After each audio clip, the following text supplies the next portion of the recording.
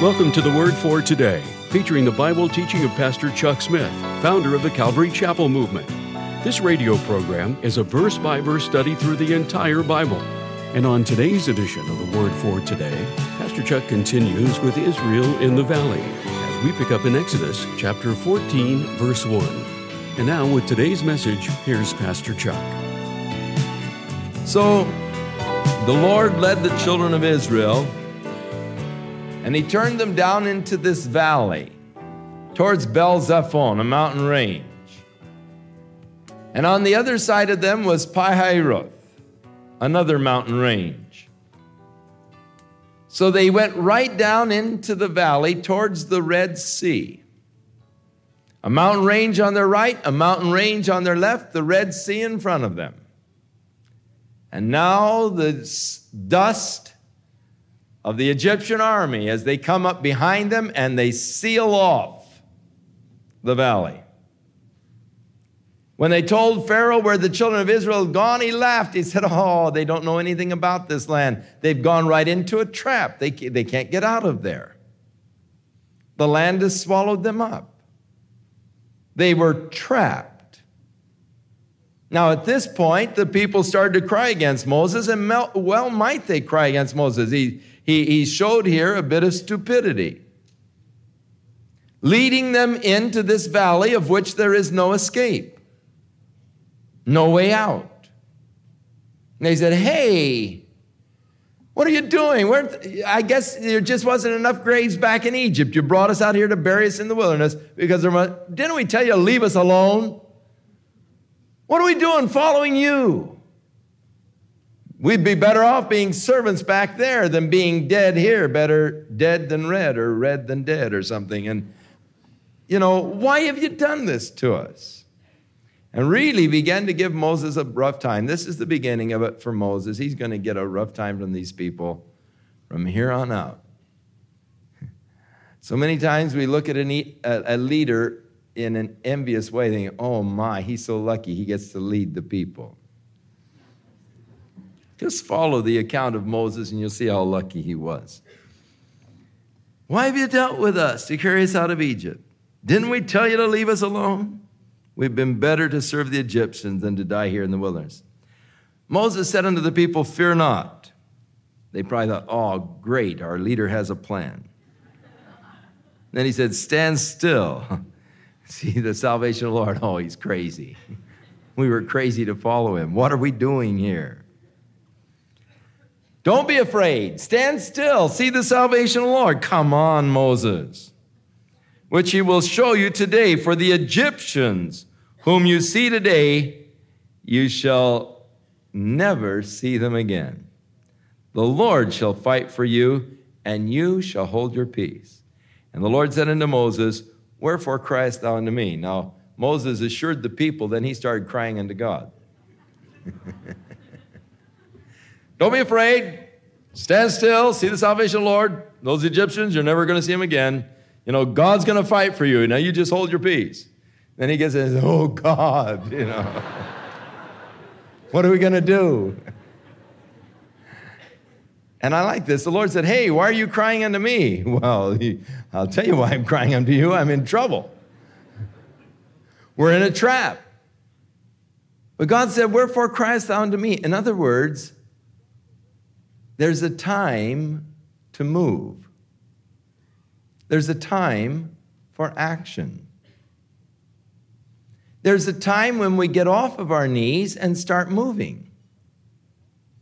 God has a time to pray for sure. But then there is also the time when we need to start moving. And that's what God says, "Hey, wherefore criest thou unto me?" Get moving. Now's the time that you need to be moving.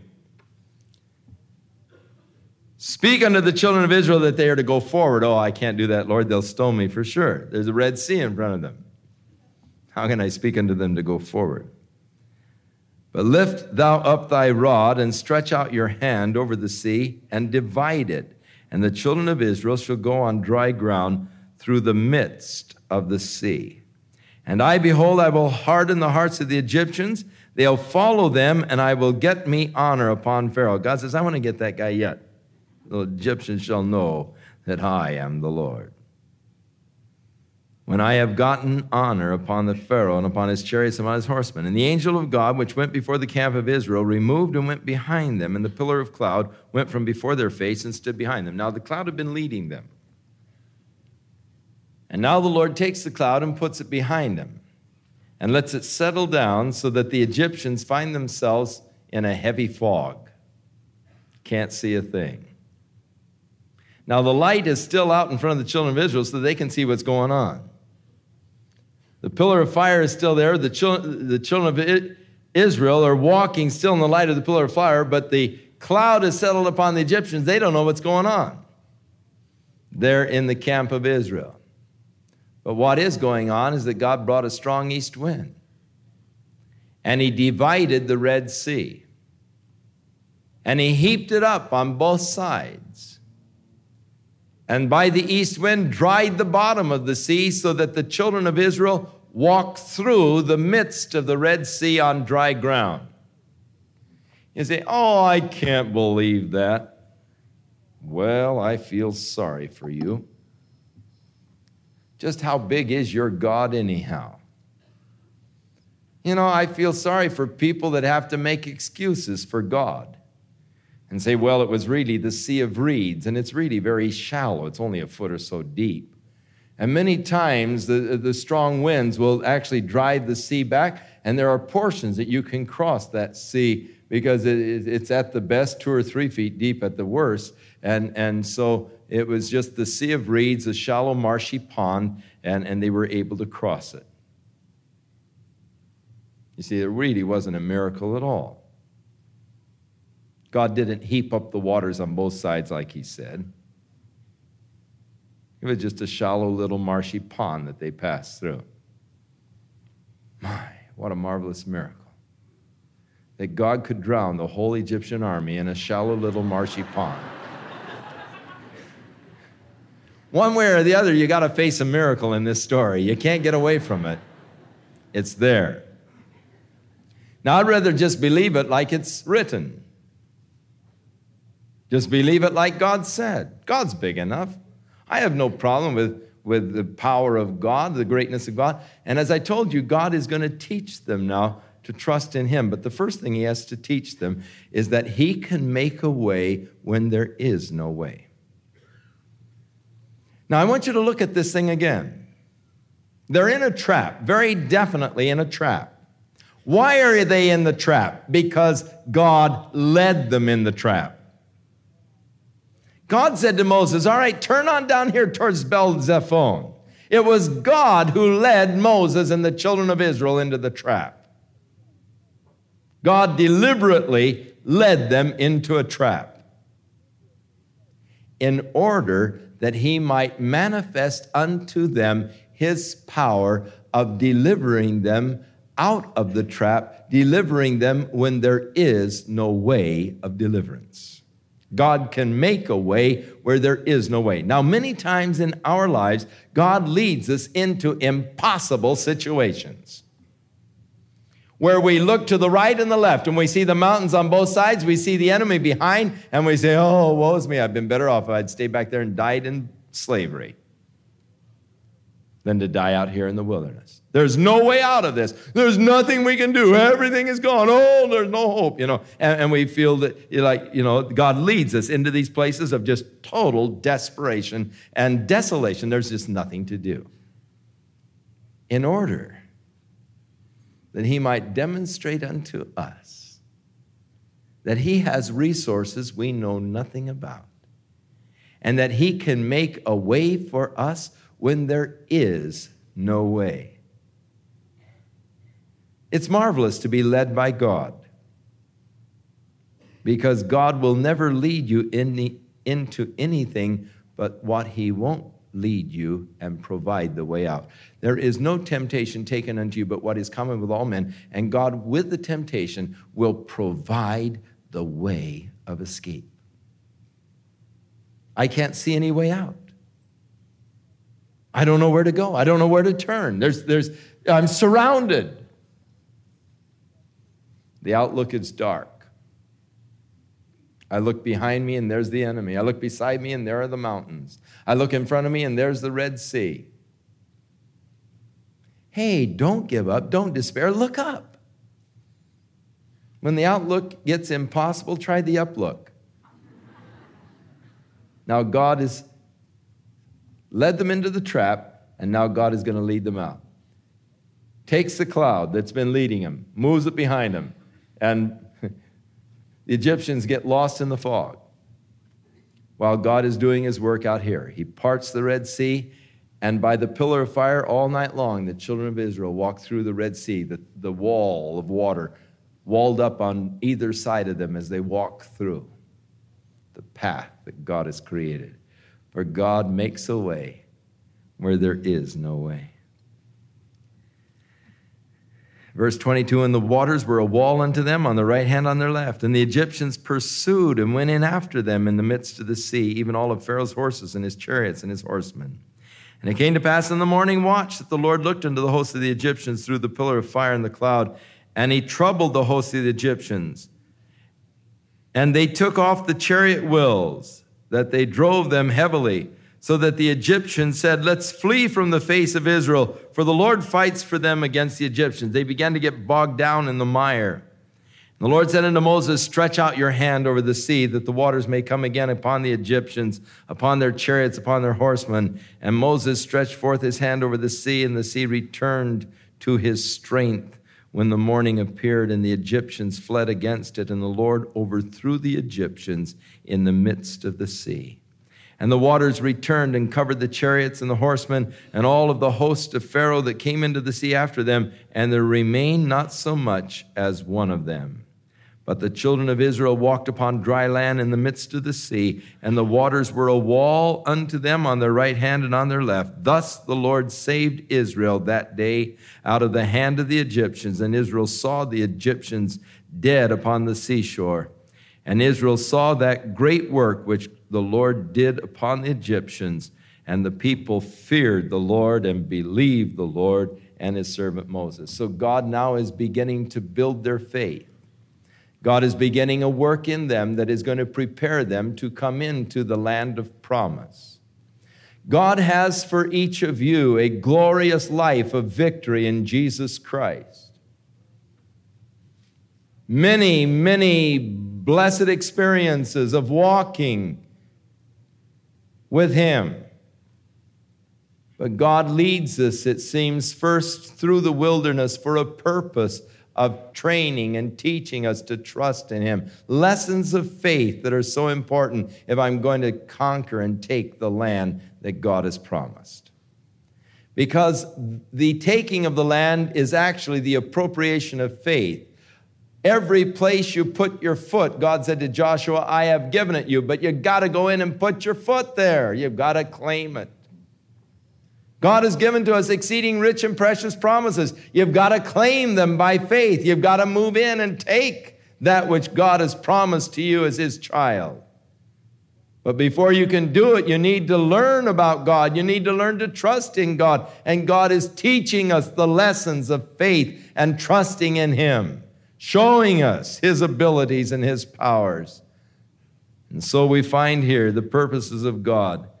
The people feared the Lord or reverenced the Lord, and they believed in the Lord. Their faith now is growing. So Moses broke forth in song.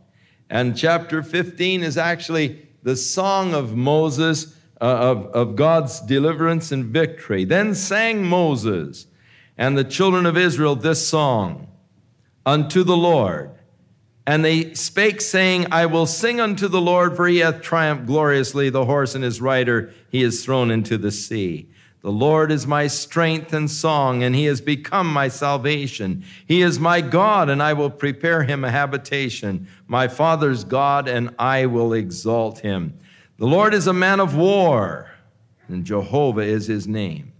Pharaoh's chariots and his host hath he cast into the sea. His chosen captains also are drowned in the Red Sea. The depths have covered them. They sank to the bottom as a stone. Thy right hand, O Jehovah, is become glorious in power. Thy right hand, O Jehovah, hath dashed in pieces the enemy.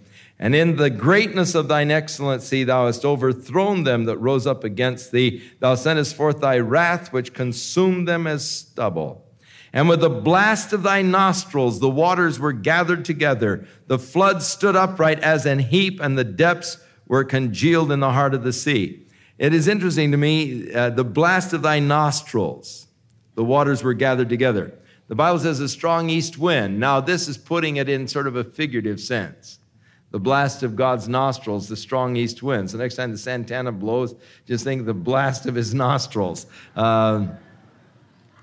Sneezed. The enemy said, it's neat figurative language, and I like it. It's picturesque.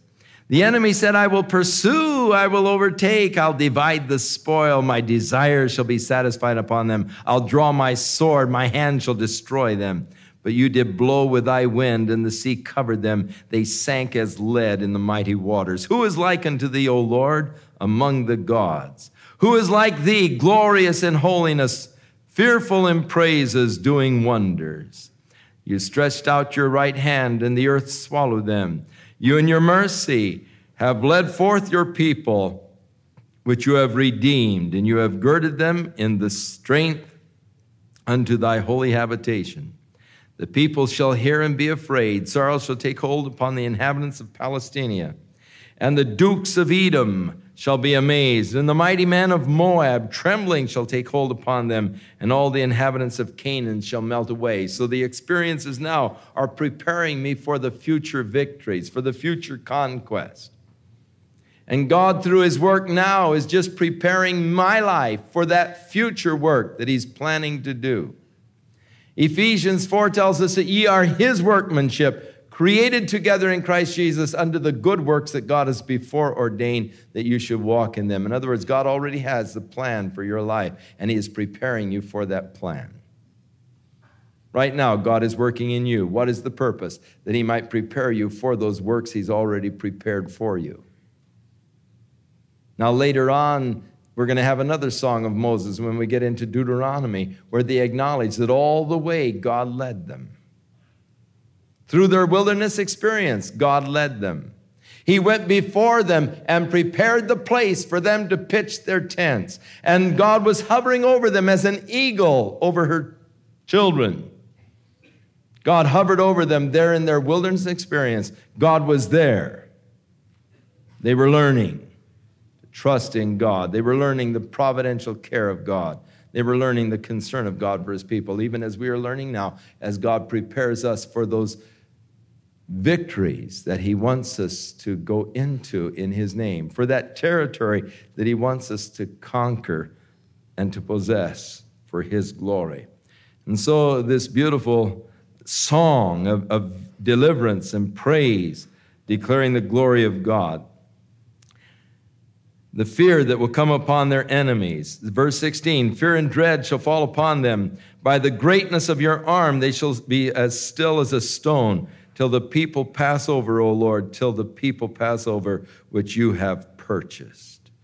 Thou shalt bring them in and plant them in the mountain of your inheritance, in the place, O Lord, which thou hast made for thee to dwell, in the sanctuary, O Lord, which your hands have established. The Lord shall reign forever and ever.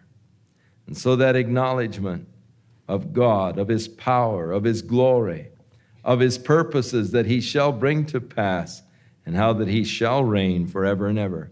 For the horse of Pharaoh went in with his chariots and with his horsemen into the sea. And the Lord brought again the waters of the sea upon them, but the children of Israel went on dry land in the midst of the sea. Now Miriam, who was the older sister of Moses, and who is called a prophetess, she is also the sister of Aaron, who was the brother of Moses, took a timbrel in her hand, and all of the women went out after her with their timbrels and with their dances. And Miriam answered them, sing unto the Lord, for he hath triumphed gloriously. The horse and his rider he is thrown into the sea. Now, the Jewish people are a beautiful people as far as exuberance and life and excitement. You get them going, and it's really a joy. They love to dance. They love to sing. man, they get into it, clapping, standing up and stomping, and just the hey, and the whole thing, and just they really love to get into it. You notice their music; it's got a real beat. There's a lot of life to it, and there's just they really love to get into it, and they're great to be around because of their exuberance, and they really get into it, and thus I can in my mind picture this whole thing. Moses breaking forth into song of God's power and God's deliverance, and Miriam, now his older sister, coming out with her tambourine, and all the women coming out, and this big dance going on, and this celebration, for God has wrought great deliverance for his people. God has brought great victory. And there's nothing wrong with getting a little excited and showing a little emotion when you think of all that God has done.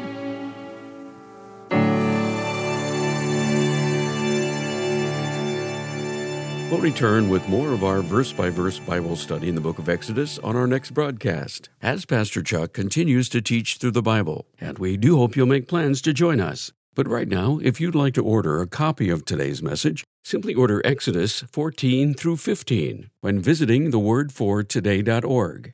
And while you're there, be sure to browse the many additional biblical resources by Pastor Chuck.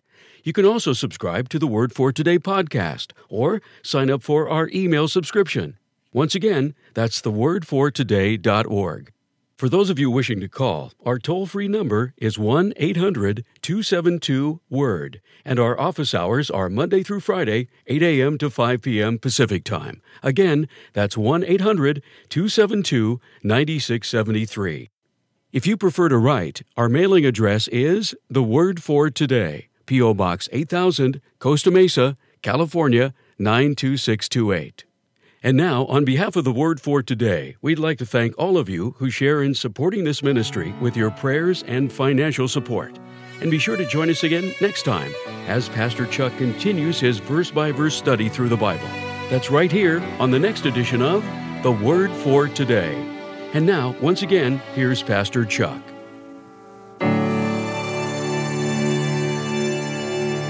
God bless you and keep his hand upon your life. And may you be conscious of his presence. Not just a thing from your head knowing, but in your heart experiencing the nearness, the closeness of God. May the Lord give you strength for every trial and testing. And may you come to that place of a total reliance upon his strength, the acknowledging of your own weakness, the surrendering and the committing of yourself completely into his hands. In Jesus' name.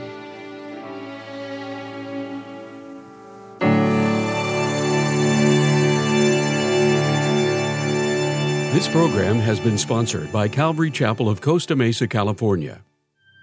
What does the future hold? Is the end of time really near? When will the church be raptured? What is the rapture? Will we see the Antichrist? What about the Great Tribulation? Join Pastor Chuck Smith as he answers these and many more questions about the end times in his exciting book, Final Act. Now available in hardcover, Pastor Chuck gives great insight into man's final days here on earth.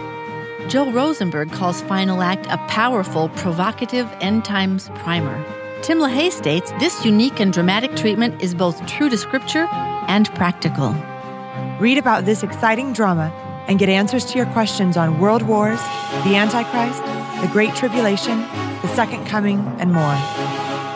For more information on how to order your copy, visit us online at thewordfortoday.org or call toll-free at 1-800-272-WORD. That's 1-800-272-9673.